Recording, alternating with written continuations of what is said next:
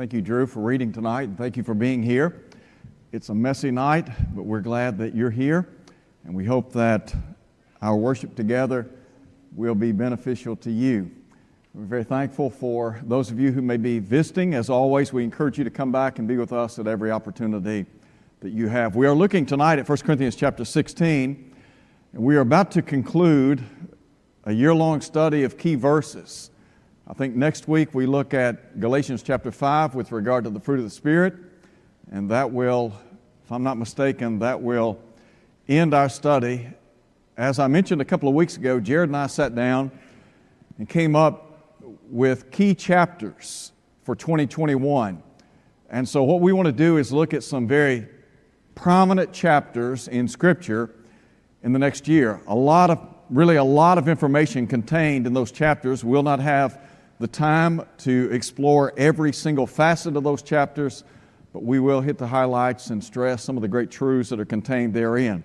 So hopefully and prayerfully you'll look forward to that study. There are copies of those key chapters, I think, in the foyer, if I'm not mistaken. So if you want to get a copy of that, we would love for you to do so. Tonight, as we look at 1 Corinthians chapter 16, let me just begin by saying, in 1 Corinthians chapter 16, verses 1 and 2, I believe we have a pattern set forth in the New Testament for our giving to God in worship. Now, I understand the background out of which comes Paul's writings in 1 Corinthians chapter 16. Has to do with caring for the poor saints in Jerusalem.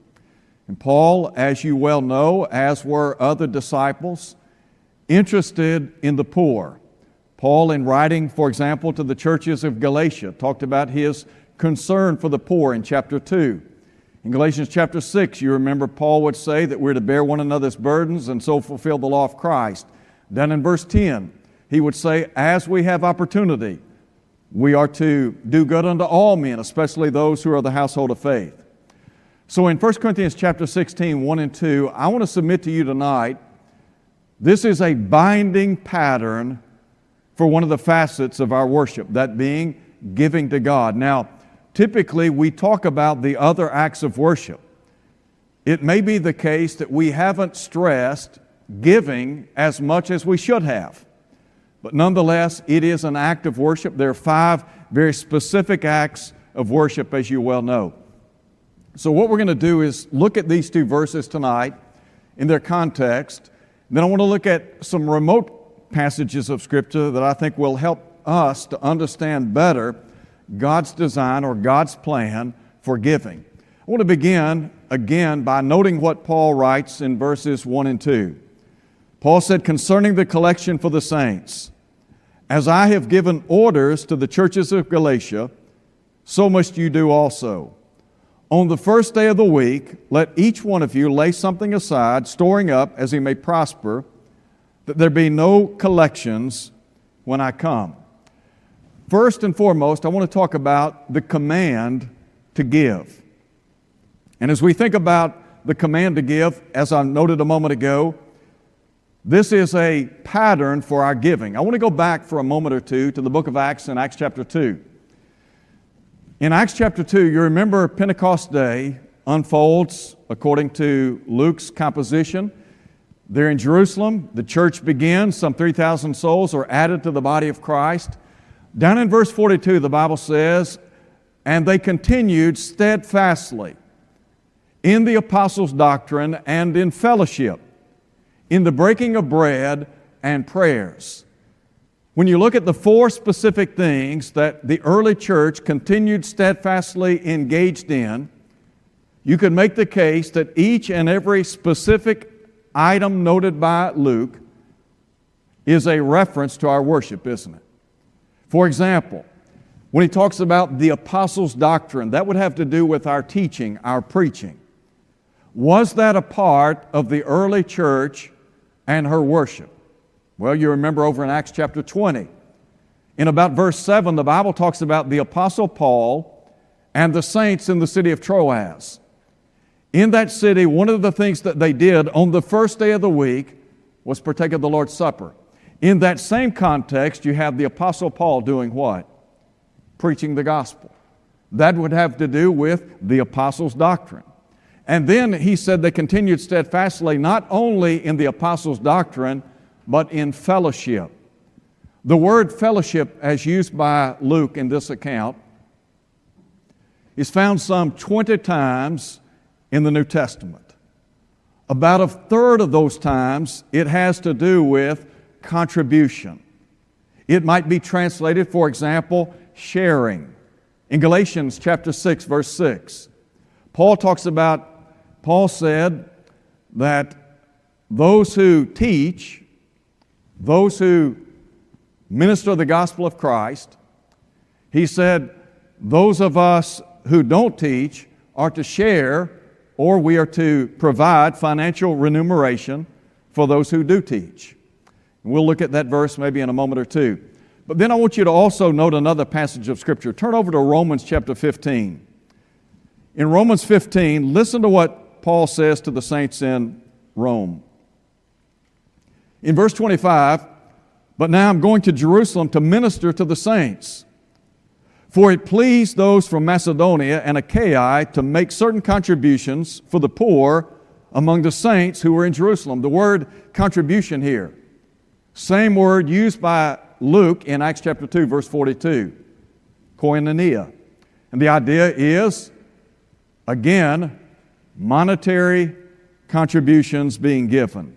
And then look also at 2 Corinthians chapter 8 for a moment. I want you to just make note of these passages as we look at them in connection with fellowship spoken of by Luke in Acts chapter 2, verse 42. In chapter 8, you remember Paul here brings to mind the Macedonian churches who gave according to their ability, but really beyond their ability, to aid those who were suffering or those who lacked in Jerusalem. So down in verse 3, he said, I bear witness that according to their ability, yes, and beyond their ability, they were freely willing, imploring us with much urgency that we would receive the gift and the fellowship of the ministering to the saints. Again, the idea here, financial contribution. And then look at chapter 9, 2 Corinthians. In chapter 9, in verse 13, Paul said, well, look at verse 12. For the administration of the service not only supplies the needs of the saints, but also abounding through many thanksgivings to God. While through the proof of this ministry they glorify God for the obedience of your confession to the gospel of Christ and for your liberal sharing. Some translations translate this as distribution with them and all men. Again, same word found in Acts chapter 2, verse 42. It has to do with financial contributions. And then I mentioned a moment ago Galatians chapter 6. A form of this word is found in Galatians 6:6, as I noted a moment ago. Paul said there, let him who is taught in all good things share with him who teaches. And here's the idea, contributing to those who preach and teach the gospel of Christ. Contributing what? Financially, financial resources.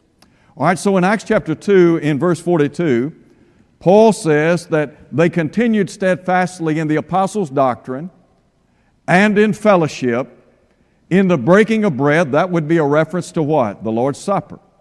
And then in prayers. And of course, prayers were a part of the early church and her worship, as they are today.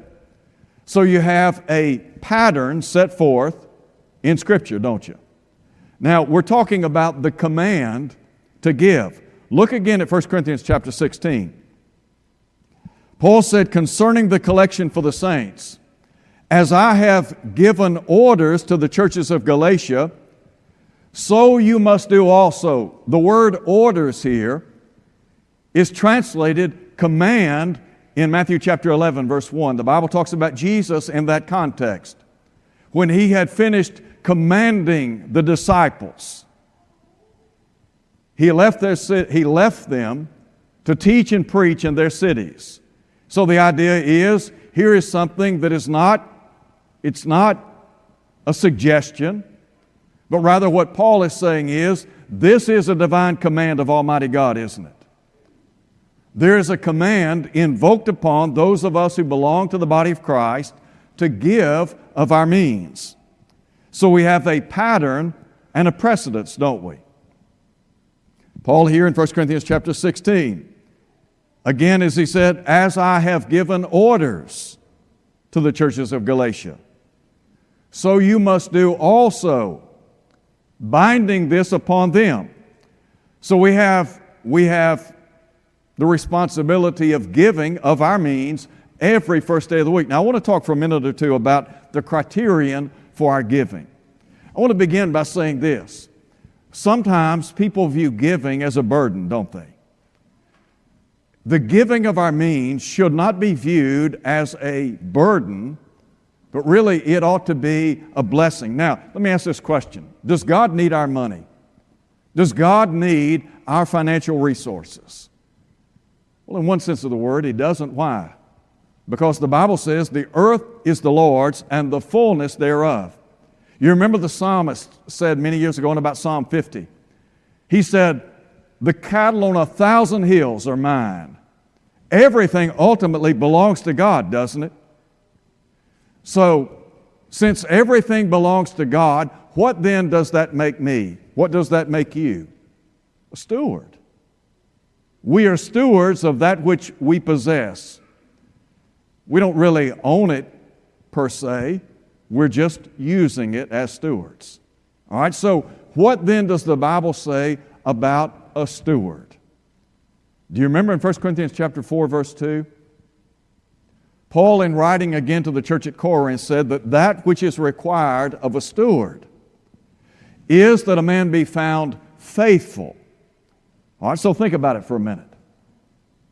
We are stewards of certain things in this life, aren't we? We're stewards of our time. How much time do we have? 24 hours a day. We're to use our time wisely, as Paul would say in Ephesians chapter 5. We're to redeem the time because the days are evil. The psalmist in Psalm 90, verse 12, said, teach us to number our days, that we might apply our hearts to wisdom. In other words, use your time wisely. We're also responsible as stewards for our talents or abilities. Whatever talent or ability that you possess, God wants you to harness that and to use that for what? For His good and His glory. We exist for the purpose of ultimately bringing honor and glory to God in heaven, don't we? You remember Jesus, Matthew chapter 5? Jesus said, let your light so shine before men that they may see your good works and glorify your Father which is in heaven. So we're stewards of our time, our talents, and then thirdly, our treasures, aren't we? That is, the things that we possess, God has blessed us with, and I understand that they are intended to be used as a blessing in life, but we're not necessarily to hoard those things up, but rather we're to use them for what? For the kingdom, aren't we? So with that in mind, I want to talk for a minute or two about the criterion that governs our giving. Now, I looked a moment ago at Acts chapter 2 in verse 42. And I mentioned there in verse 42, you look at those various things that are spoken of by Luke there. Each of those things constitute a certain sphere of worship. Everything that we do in worship is governed by what? God's Word, isn't it? You remember Jesus said in John 4, verse 24, God is spirit, and they that worship Him must worship Him in spirit and in truth. There is an absolute with regard to our worship. We are to worship God according to truth. Jesus said in John 17:17, sanctify them in truth, your word is truth. So, that having been said, note if you would, first and foremost, according to Paul, there's what I would call periodic giving. Again, look at verse 1, concerning the collection for the saints. As I have given orders to the churches of Galatia, Paul said, so you must do also. Verse 2, in the original language, now some translations omit the preposition every here. In the original, matter of fact, in the New American Standard Version, they render what Paul wrote in this way: on the first day of every week, not just on the first day of the week, omitted by the King James Version, omitted by the 1901 American Standard Version, which is really hard to believe, because the 1901 American Standard Version is the most literal translation of Scripture. It is really considered the gold standard, if you please. And so in verse 2, what Paul is saying is, on the first day of every week, we have the responsibility of giving of our means. Now, let me show you how that word's used. In Luke 2, verse 41, we read of the earthly parents of Jesus as they traveled to the city of Jerusalem every year to observe the Passover. In Acts chapter 15, in about verse 26, we read of where Moses and the prophets were preached in every city. So there's the idea, that preposition every. And what Paul is saying is, we have a responsibility every first day of the week to give of our means. Now, I know that some people say, well, I'm only paid once a month. Would it be all right if I just set aside something one time a month? Well, think about this. If giving is a part of worship and we meet every Lord's Day to worship God, wouldn't it stand to reason we would want to incrementally set aside a certain amount so that we would have something to put in the collection plate every first day of the week so that we might be involved in that act of worship? So Paul said we're to give periodically. But then note, if you would, Paul said on the first day of the week, let each one of you. It is a personal matter, isn't it? Note again, Paul said, let every one of you. There are no exclusions here.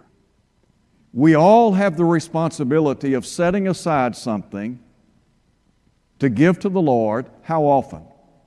Every first day of the week. Well, what then would that entail? Would that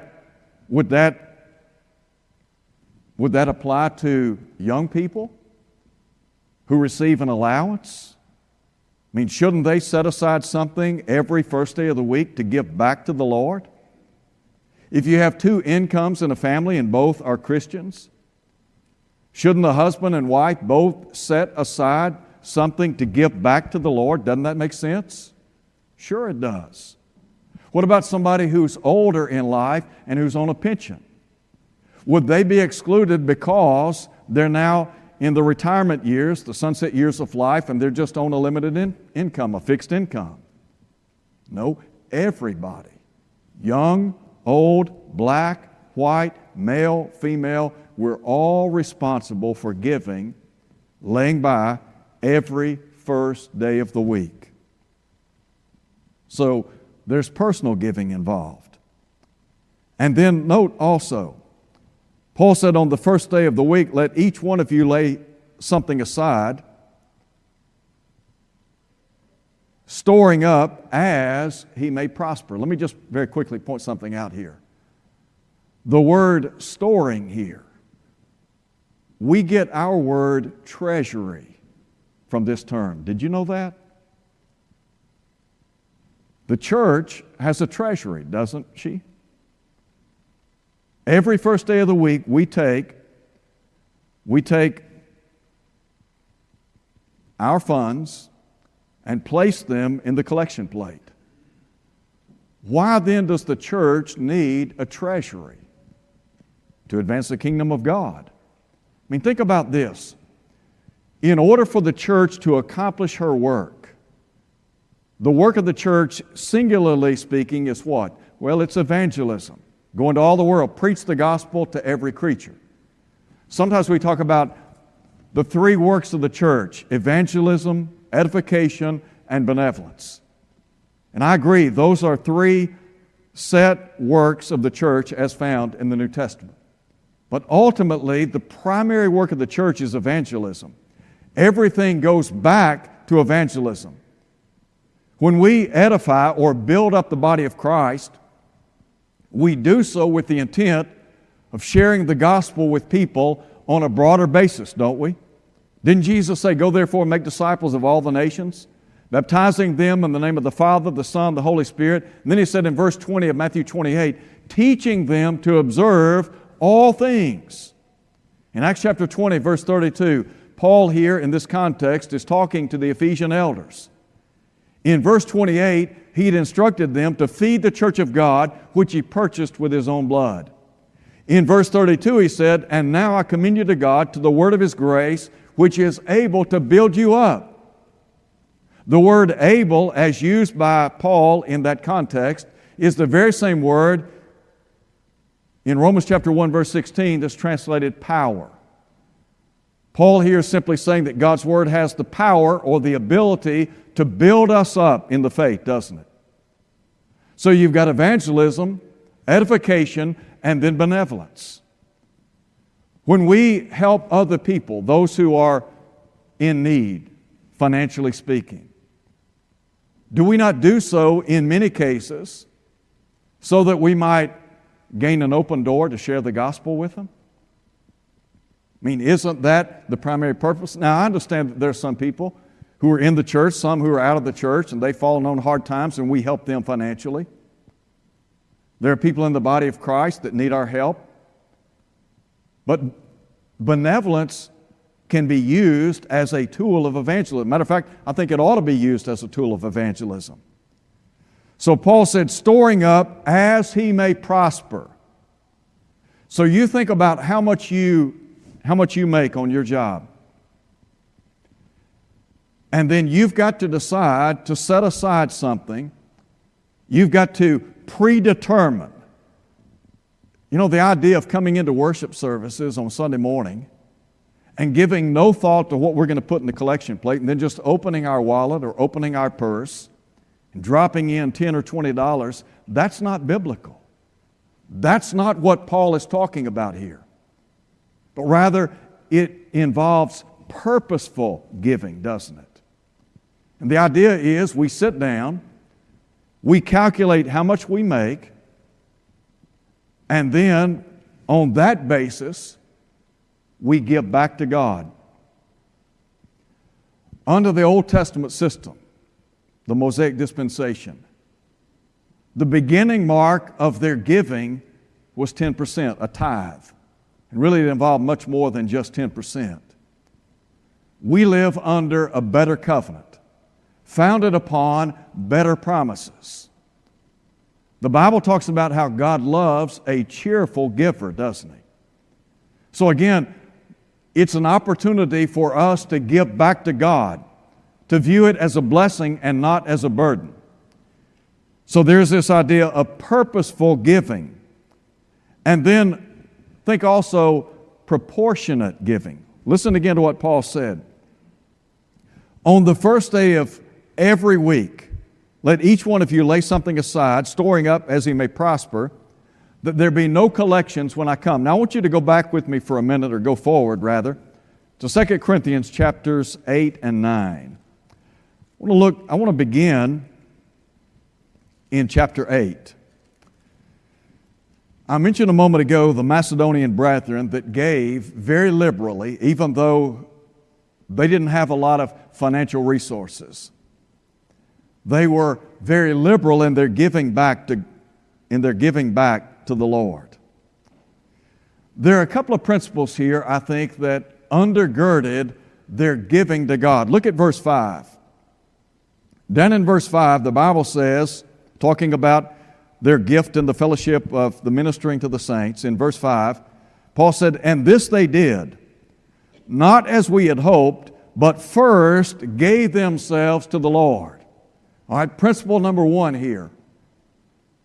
One of the reasons why they were so generous or liberal in their giving was because, first and foremost, they had given themselves to the Lord. A moment ago we sang the song, All to Jesus I surrender all.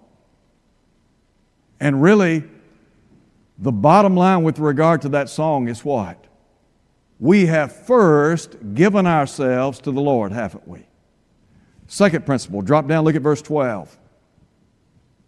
In verse 12, Paul said, for if there is first a willing mind, it is accepted according to what one has and not according to what he does not have. Principle number 2, a willing mind. I don't know how many times I've heard Brother Billy say in class, we do what we want to do. If we have a willing mind, we can turn the world upside down, can't we, for the cause of Christ? If we have a willing mind, we will give based upon how generous God has been to us. So the two principles, first and foremost, they gave themselves to the Lord and they had a willing mind. If you give yourself to the Lord and you have a willing mind, you will freely give. Now turn over to chapter 9. In chapter 9, Paul here talks about some of the principles that relate to giving. In verse 6 he said, but this I say, he who sows sparingly will also reap sparingly. He who sows bountifully will also reap bountifully. Now look at verse 7. So let each one give as he purposes in his heart. Here again, this idea of purposeful giving, laying by in store every first day of the week, setting aside a certain amount to go to the Lord. But then note also, not just purposeful giving, but proportionate. He said, let each one give as he purposes in his heart, not grudgingly or of necessity, for God loves a cheerful giver. Now turn back to 1 Corinthians chapter 16, 1 and 2 again. Paul there said, storing up as he may prosper. God doesn't expect us to give beyond our means, does He? But He does expect us to give. God expects us to give proportionately. If you have a lot, then you need to give a lot. If you don't have a lot, then you give a little, don't you? But you give what you can, as God has blessed you. You have to determine in your heart, you've got to sit down and decide how much you're going to give to the Lord every first day of the week, don't you? Some folks have a little and they give a little. Some people have a little and they give a lot. Some people have a lot and they give a lot. Some people have a lot and they give a little. So here's my question. Where would you fall in there? If you have a little and you give a little, is God pleased with that? If you have a little and you give a lot, I promise you God's pleased with that. If you have a lot and give a little, God's not pleased with that. If you have a lot and give a lot, then God would be pleased, wouldn't He? I've used this example before, and I want to just very quickly make mention. One of the great benefactors of a lot of good work back in the 30s, 40s, 50s, and 60s was a man that lived in Nashville, Tennessee, born in Hartsville, Tennessee. His name was A.M. Burton. Brother Burton founded the Life and Casualty Company in Nashville, Tennessee in about 1905 with 5 people. Brother Burton became a tremendous benefactor of so many good works. Marshall Keeble, for one. Brother Keeble was a great evangelist in the church for many, many years. Died in 1968, April of 1968. Brother Keeble was said to have evangelized around the world, baptizing some 30 to 50,000 people. Had a part in establishing 325 congregations. Now you think about the magnitude of that work. Let me tell you who made all of that possible. A.M. Burton. Brother Burton was said to have given back to the Lord 90% of everything he made. He couldn't give it away quick enough. What that says to me is Brother Burton was a generous man, had a golden heart. There's something to be said for our giving. It says something about our heart, doesn't it? Somebody said one time, the collection is a reflection of our affection. The collection is a reflection of our affection. How much we love the Lord or how little we love Him. You have to decide how much you're going to give back to the Lord every first day of the week. I have known some people who were incredibly generous in the Lord's church. And they gave in an amazing way because they were interested in the work of the church. The work of the church here is benefited by those of us who are members here. The advancement of the cause of Christ, that responsibility falls upon whom? Upon Christians. Not on the world, but upon Christians. We give every first day of the week for a specified purpose, don't we? To further the kingdom. So my prayer for us is that we would evaluate our giving in light of what the Bible teaches. That we would give as God has prospered us. And remember, God loves a cheerful giver. Let's pray. Our Father, we thank You for this day, for the many blessings of this life. We thank You for the rich blessings that we enjoy in this life, physically and materially. And Father, we pray that we would be generous, and we ask that You would forgive us if we have not given as we should. Help us to recognize that every good and perfect gift comes from above. We thank You, Father, for all the blessings of this life. Help us to live in such a way so that we might glorify You and one day be with You in heaven. In Jesus' name, amen. Tonight as we close, I want to, as we always do, offer the invitation. Understanding that someone might be here tonight who's not a Christian. The Bible makes it abundantly clear that God is interested in souls. Paul said God's not willing that any should perish. Well, Peter said that. God's not willing that any should perish, but that all should come to repentance. Paul said God would have all men to be saved and come to the knowledge of the truth. If you're here tonight and you believe Jesus to be the Son of God, and you would repent of every sin as they were instructed to do on Pentecost Day, confess the name of Christ before others, and then be baptized into Christ, buried with Him in water for the remission of your sins, God will put you in the church. And then the exhortation is to be faithful until death. Unto death and until death. You live faithfully for God. The promise is the crown of life, isn't it?